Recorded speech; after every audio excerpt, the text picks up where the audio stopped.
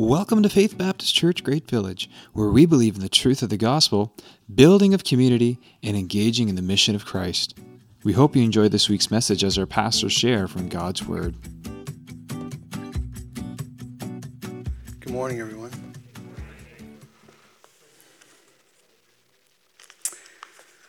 It is a good day because it is the day the Lord has made. We will rejoice and be glad in it. I hope that reflects the attitude of our hearts today. As Josh mentioned, this is part 3 of an 8-part series that we're doing that we call Stuffed. And we are, without a doubt, the richest generation that has ever lived.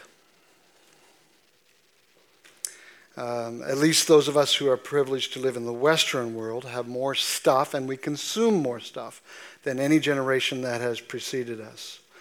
And like Josh said last week, too many illustrations.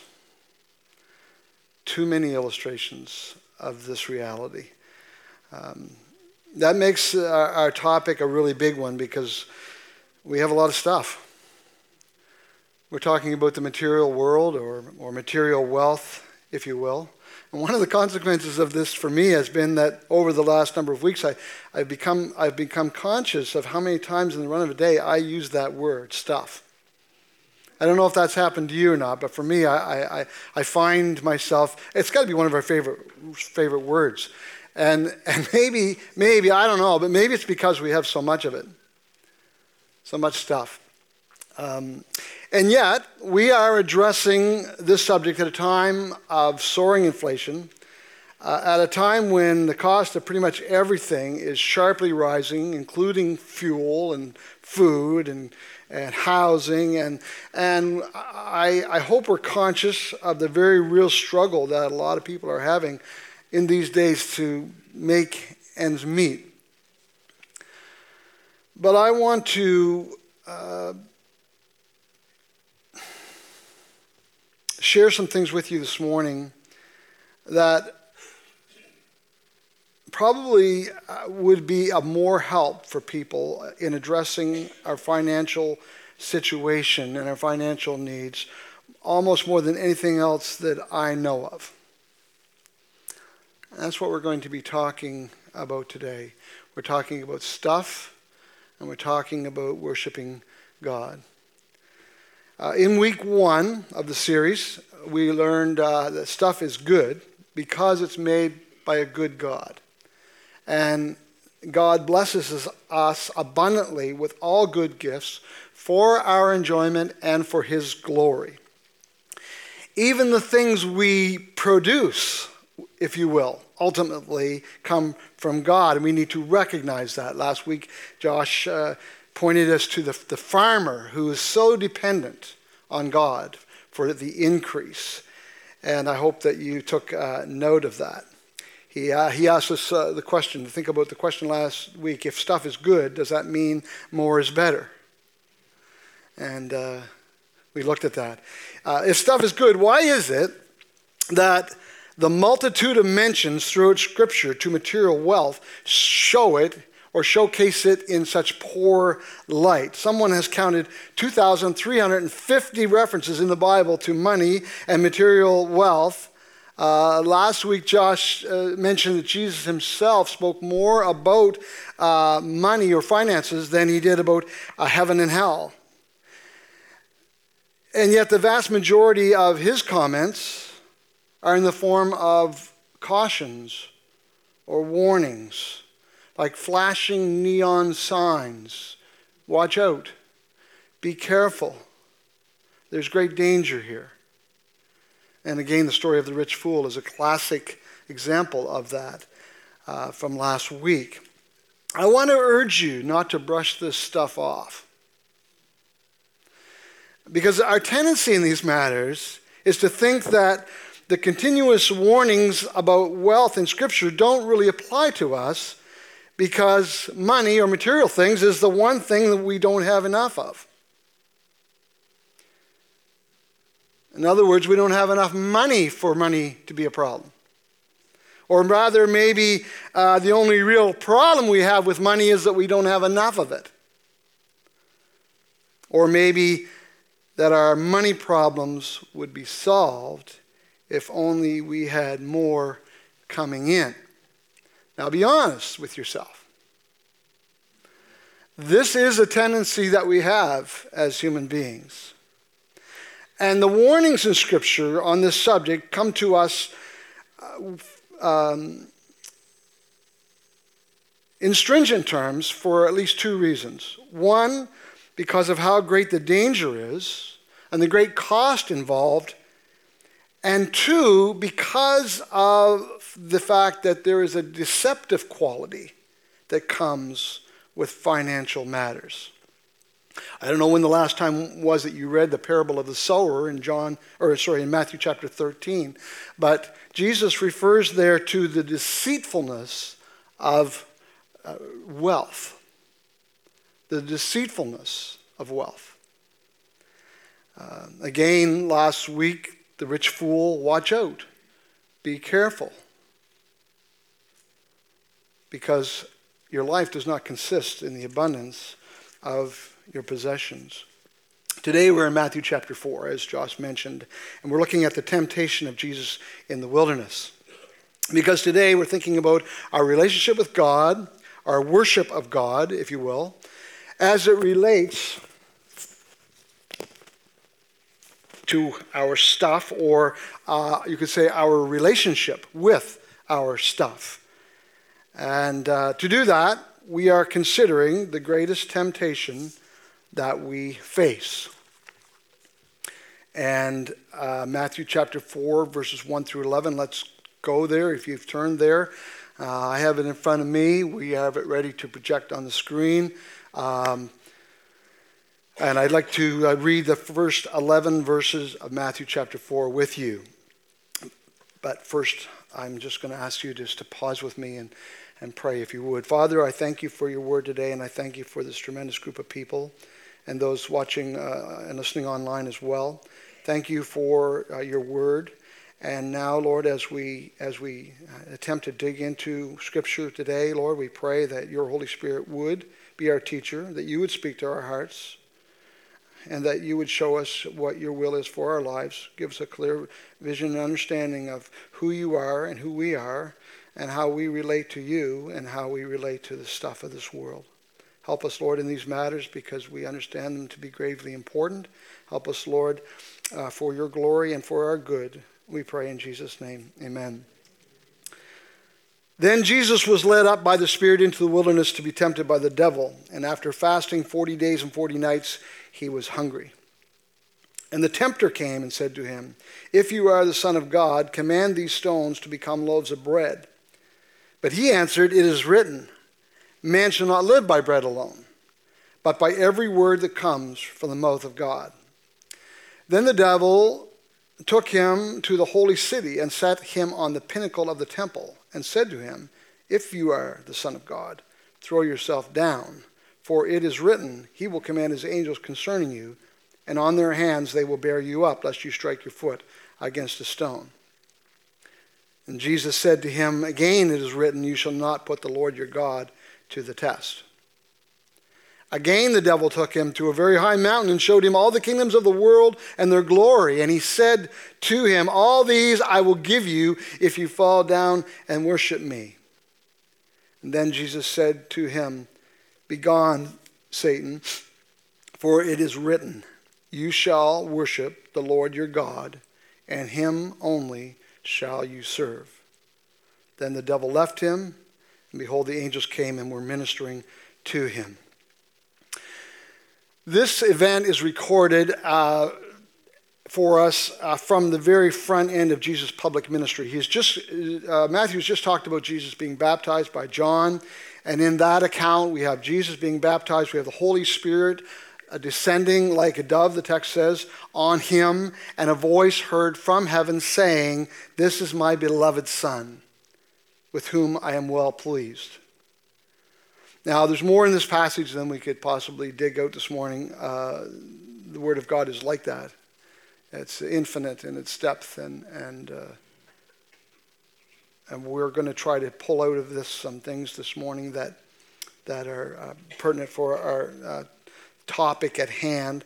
The first thing I want for us to note here is that each time Jesus responds to the temptation coming from the tempter, he responds with Scripture. Now, you probably noticed that. You should have. It was pretty obvious, and you probably knew that already if you've read through this passage before, which I'm sure most of you have. But do we suppose that that's more than a little bit significant? That each time Jesus responded to the temptation from the tempter, he used Scripture. He quoted Scripture, directly quoted Scripture. And all three times, Jesus responds from Scripture, from the book of Deuteronomy, which is the Old Testament record of the ending of Israel's 40 years of testing in the wilderness. That's significant as well. So the first temptation, if you are the Son of God, command these stones to become loaves of bread. As it relates to any application that we want to make from this passage to our own hearts and lives, I would suggest to you that the temptation here is not an attempt to have Jesus wonder or question about whether or not he could or couldn't do this. It wasn't a temptation of his abilities. He is not being tempted to doubt himself, but he is being tempted to doubt the Father, and specifically his relationship with the Father, calling into question the Father's love and care based on a seeming lack of provision. Remember, it was the Spirit of God that led Jesus into the wilderness. Right after the Father's pronouncement, "This is my Son, my beloved Son, in whom I am well pleased." And here the tempter says, "If you really are the Son of God."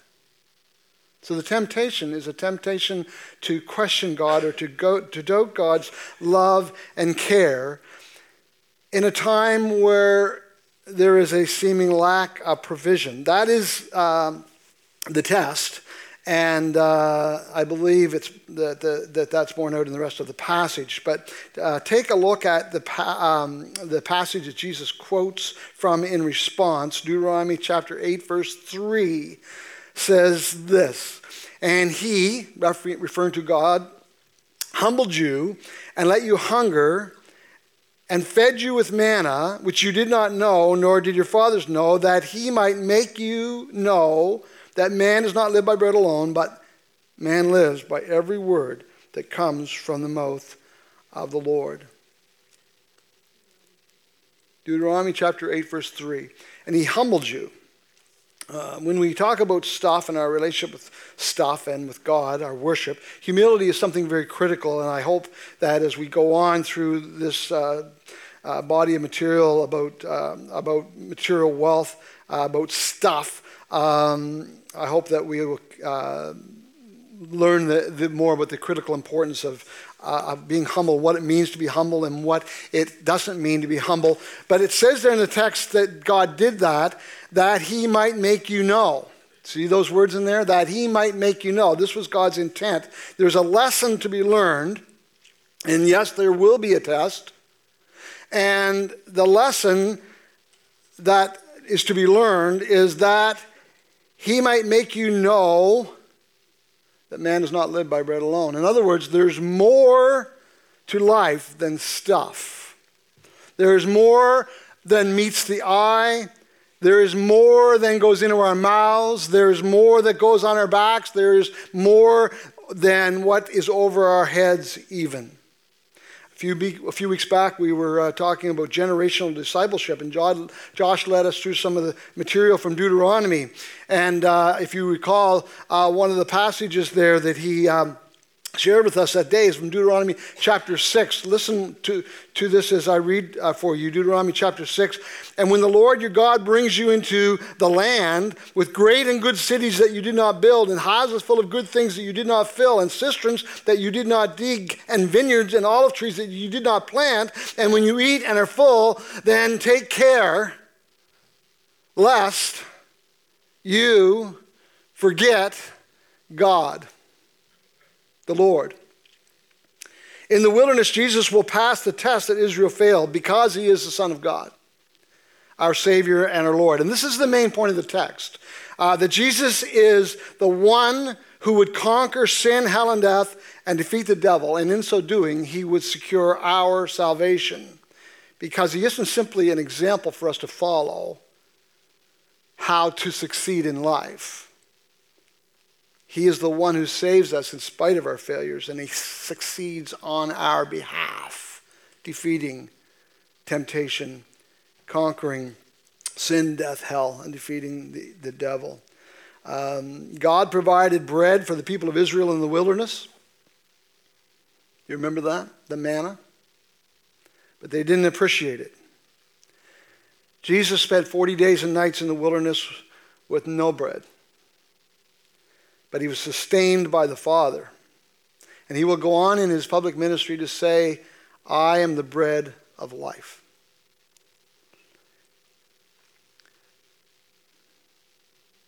I wonder if we know that he is the bread of life. I wonder if we know that he is more than enough, that he is our daily bread. Let's keep moving through the passage. The second temptation, Matthew chapter 4, verses 5 to 7.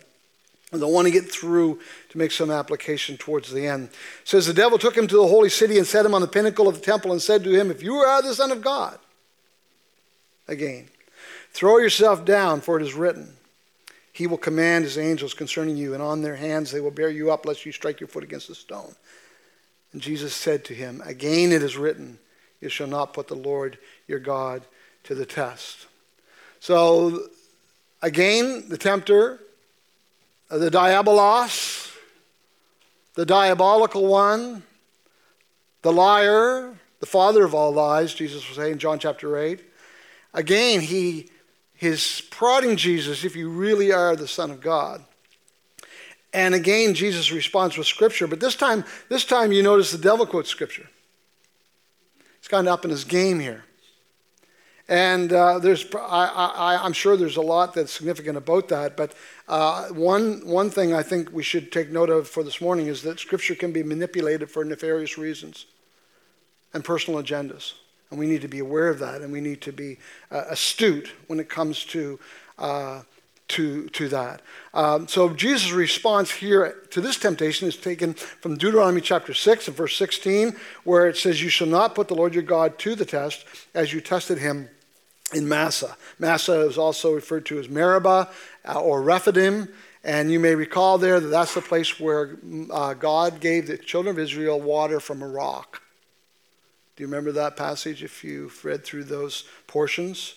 And of course, you're probably aware maybe that in 1 Corinthians, Paul writes of that account, and he says, that rock was Jesus. So not only is he our daily bread, he's also our living water. But let's move on a little farther in the text. Matthew chapter 4, verses 8 through 10. Again, the devil took him to a very high mountain and showed him all the kingdoms of the world and their glory.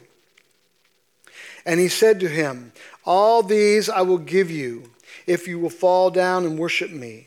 And then Jesus said to him, begone, Satan, for it is written, you shall worship the Lord your God, and him only shall you serve. You shall worship the Lord your God, and him only shall you serve. So this is a direct quote from Deuteronomy chapter 6, verse 13. And if you've never done a biblical word study on the words serve and worship, it will be worth your time to do that. The words serve and worship are very closely connected in Scripture. In fact, sometimes the words are used interchangeably. The Hebrew words or the Greek words are used interchangeably. And in large measure, to worship God is to serve him. And in large measure, to serve God is to worship him. I would also recommend a study of the words trial and temptation coming to us out of this passage as well as other passages in Scripture, because that's also a very interesting word study to do. Same word, used in two different ways, with two different intentions. coming from two different sources. Very interesting thing to look at. But here we're seeking to understand temptation with its accompanying dangers as it relates to our worship. So what is temptation anyway? Have you ever thought about that? What does it mean to be tempted? What is temptation? I guess there's different ways that we could look at it, right? My wife is what you would call an avid gardener. And of course, when it gets dry in the summertime, she often has to get the sprinkler out. And to move the sprinkler from one spot of the garden to another, rather than having to run back to turn it off and turn it back on again, it's a lot easier if you just have somebody to kink the hose for you, right? That's where I come in. I don't know how good of a gardener I am, but hey, I can kink a hose. And so I kink the hose for her, effectively cutting off the water supply. But I can't say that there's never been a time when I haven't been tempted to release my grip just as she's bending down to pick up the sprinkler. Has it ever happened? She's at the back. You can ask her later, Jean.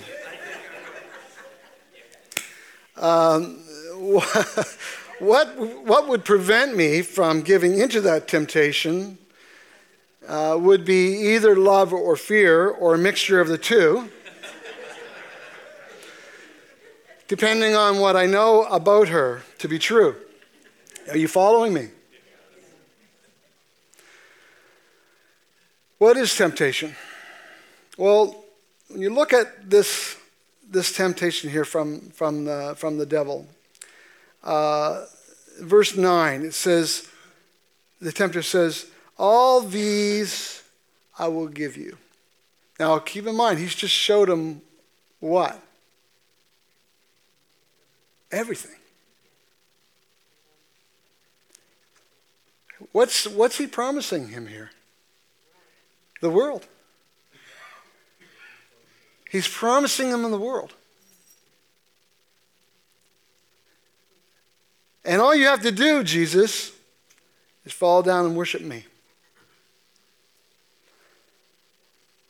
Satan promised him the world. He said, you can have it all. Now, it needs to be understood that the devil has no authority to give anything that he has promised here. The world is not his to give. But remember, don't ever forget this, he is a liar. Jesus calls him a liar in John chapter 8, and he says he is the father of lies.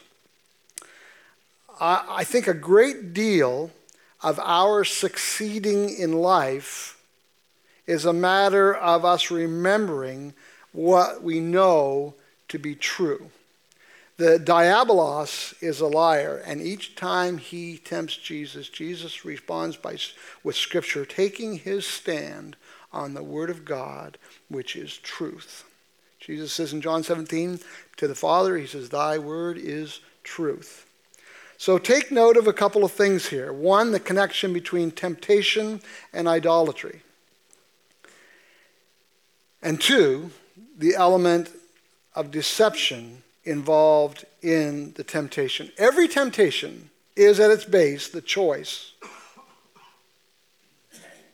to choose something over God. To love, to value, to regard, to esteem something or someone above the infinite Lord of creation.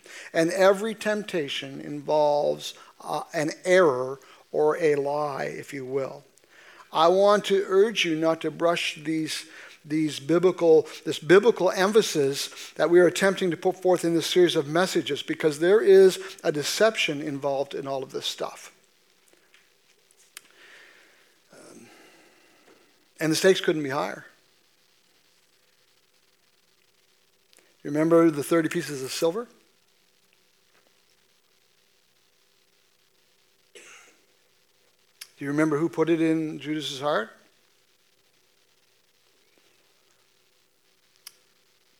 Do you remember when Jesus talked about the deceitfulness of wealth? And just like Satan promises here, things that he cannot truly deliver, so it is the same with the stuff of this world in general.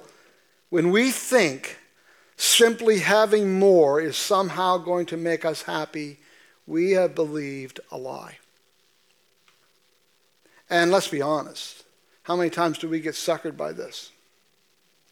All sin involves deception, and all sin is idolatrous. Let's be clear on some things. Food and water are not bad things.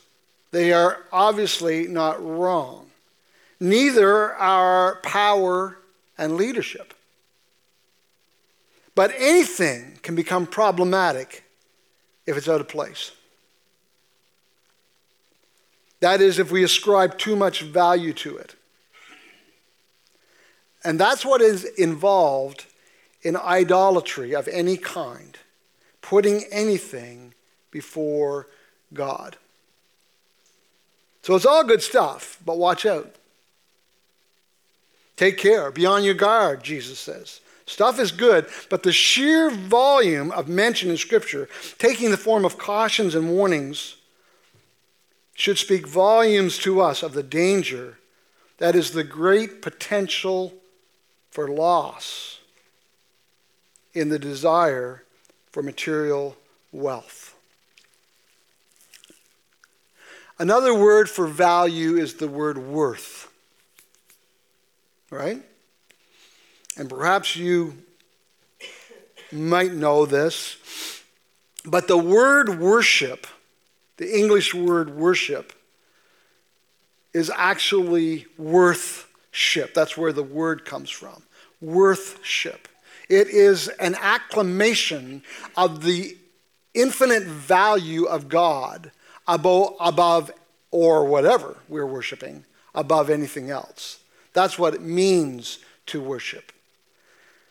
And to say that God alone is worthy of our worship is another way to say that nothing is to be esteemed as highly as God. To worship God is to acknowledge and ascribe ultimate value to him, to esteem him, to treasure him above all else. That is why the Old Testament, he's called God Most High, or the Most High God.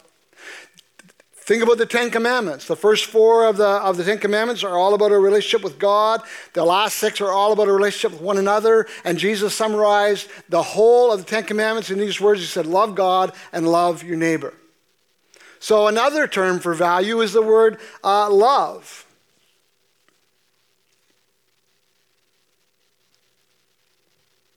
And we are to love God first. I want to finish our time this morning in the sermon time by taking you over 2 chapters to Matthew chapter 6. You didn't have this in your reading assignment, but that's where we want to end today, is in Matthew chapter 6.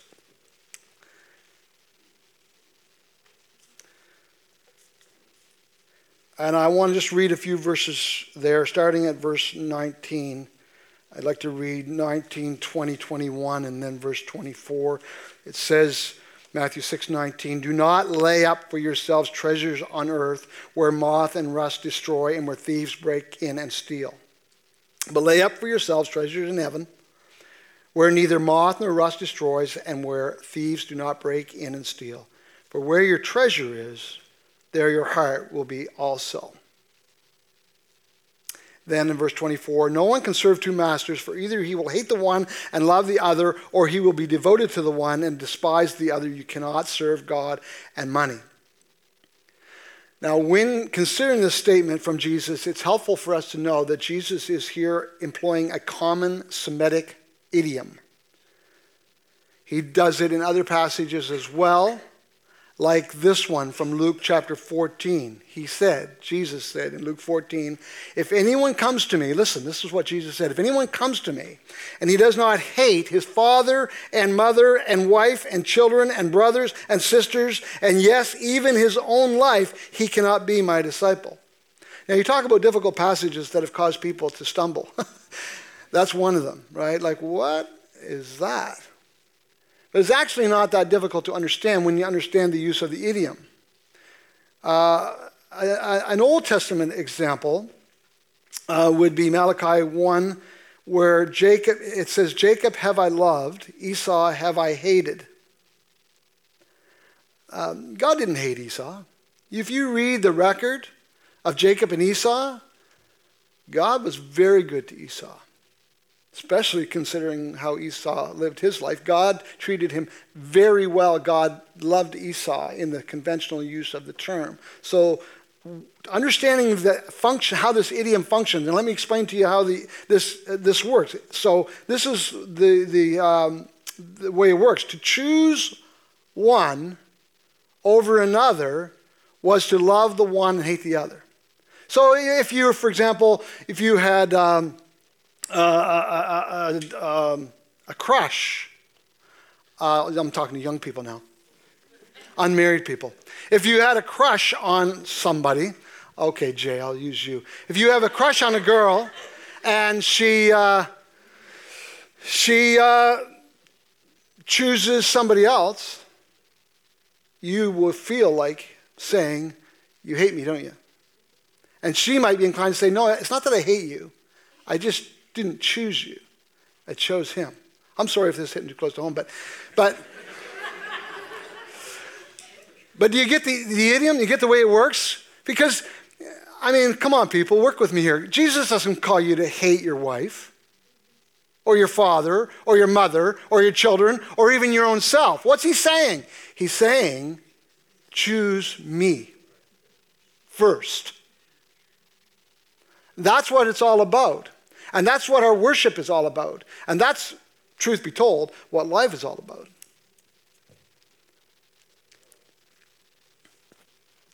You have to choose.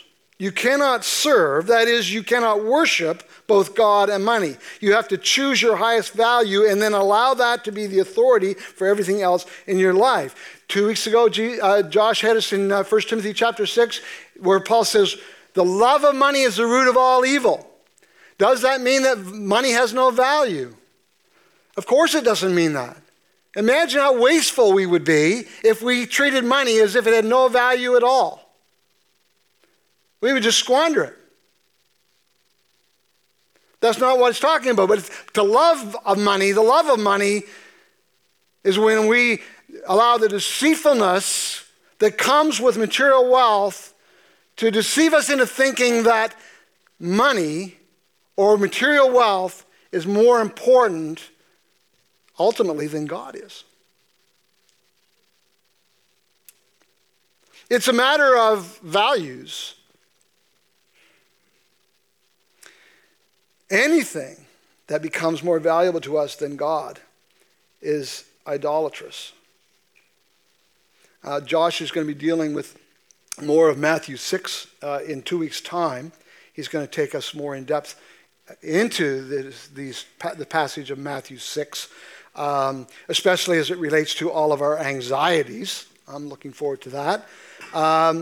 But I want to skip down to verse 33, and we'll end with verse 33 of Matthew chapter 6. Jesus talks about anxieties. He talks about some essential provisions like food and water and clothing. And then in chapter 6, verse 33, he says these words. He says, but seek first the kingdom of God and his righteousness, and all these things will be added to you. The words seek first are what I want for us to focus on here as we close. This is not a matter of sequence, it's more a matter of place, or you might say a priority. That's another word for value, priority. What are our priorities? Prior means before, right? What comes before? Who or what comes first? Again, food and clothing are not bad or wrong. How many of you are thankful for clothing? Last week was Thanksgiving, and we give thanks for turkey. Turkey's good. And these things are of great value, but not when compared, right? Desire is not a bad thing. You and I were created with desires, but we must guard against what Paul Tripp calls inordinate desires. Desires out of order. Your body is not bad or evil. God values your body, and he's mindful of your physical needs. But Jesus said this. He said, what would it profit a person to gain the whole world and lose their own soul? Money is a good thing. Just like food and clothing are good things. You can do stuff with money. Money is power in that sense. And power is not a bad thing either. But anything that is not subjected to the majesty, the authority, the worth of Almighty God, our Creator, is a problem. It becomes a problem. To value anything before our relationship with God is idolatrous, and it's a disaster for us. It doesn't diminish God in any way. Idolatry doesn't cost God anything really, because he doesn't need anything from us, including our worship. God doesn't need for us to worship him. He is not diminished in any way when we devalue him. We're the ones that lose out. We always are the ones that lose out. We lose out when we sell out. Listen to these words from Paul in Romans chapter 1. Therefore God gave them up to the lusts of their hearts, to impurity, to the dishonoring of their bodies among themselves, because they exchanged the truth about God for a lie, and worshipped and served the creature rather than the Creator, who is blessed forever. Amen. The greatest temptation you and I will ever face is to put anything ahead of him in our lives, in our affections. You could say they worship the gift rather than the giver. But it's a great day when we realize this, when we realize that we need God more than we need anything, more than the air we breathe, more than our daily bread.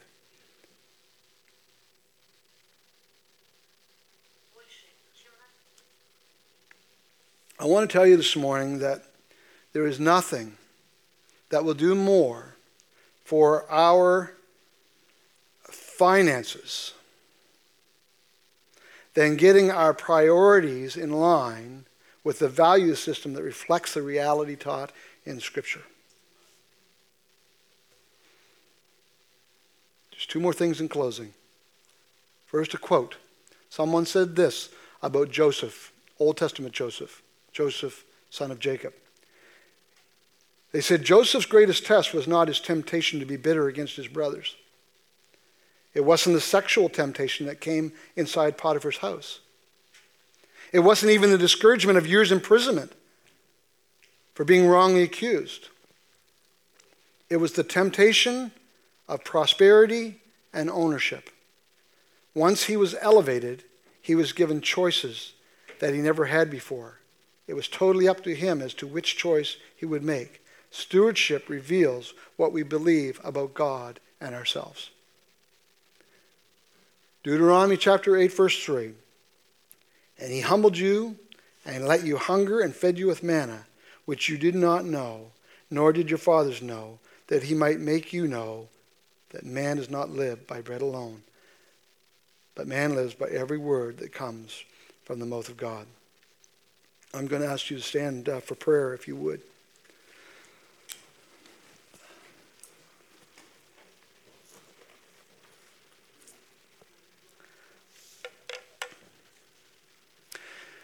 There is absolutely nothing that would do more for you personally or for your family when it comes to the issue of stuff or material wealth than getting your priorities to lie in line with the value system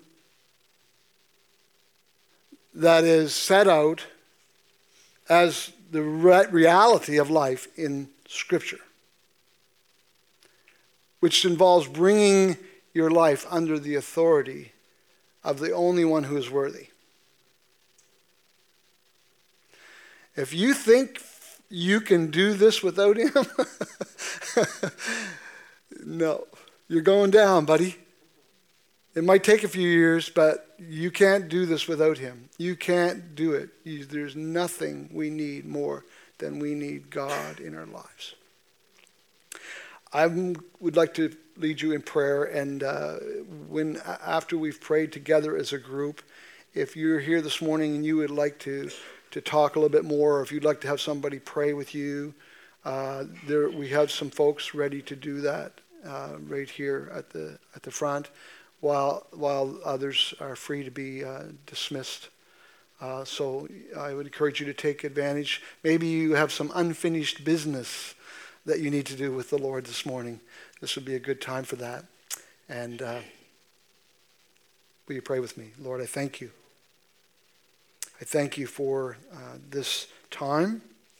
Again, for your word and for your Holy Spirit, who is our teacher, who convicts us of sin and convinces us of our need for you. And Lord, we pray that you would do your work today in our hearts, that we would know how much we need you more than anything. And Lord, we need to put you first in our lives. We need to worship you, value, esteem, and treasure you above anything or anyone. And we have a promise from you, not from the tempter, the destroyer, but we have a promise from you that if we put you first, that you will take care to make sure the other things fall into place, and that you will provide for us. Thank you for your provision, Lord. Thank you so much for all your good gifts. But Lord, help us to worship you and worship you alone. Lord, I pray that if there's anyone here today who's never bowed their knee to recognize and acknowledge you as sovereign Lord, Creator, God, and Savior, never put their trust in you, never come to you, I pray, Lord, that they might come to you in faith even now, recognizing the incredible gift of eternal life that you've provided in sending your Son, who conquered sin and hell and death on our behalf. Lord, I pray that you would be speaking to hearts and to all of our hearts, Lord, today in these important matters, Lord. We desperately need you to teach us these things, Lord, and to free us up to love and serve you with all our hearts. Thank you again for this tremendous group of people and for this time. Lord, may these things all follow for your glory and for our good. We pray in Jesus' name. Amen.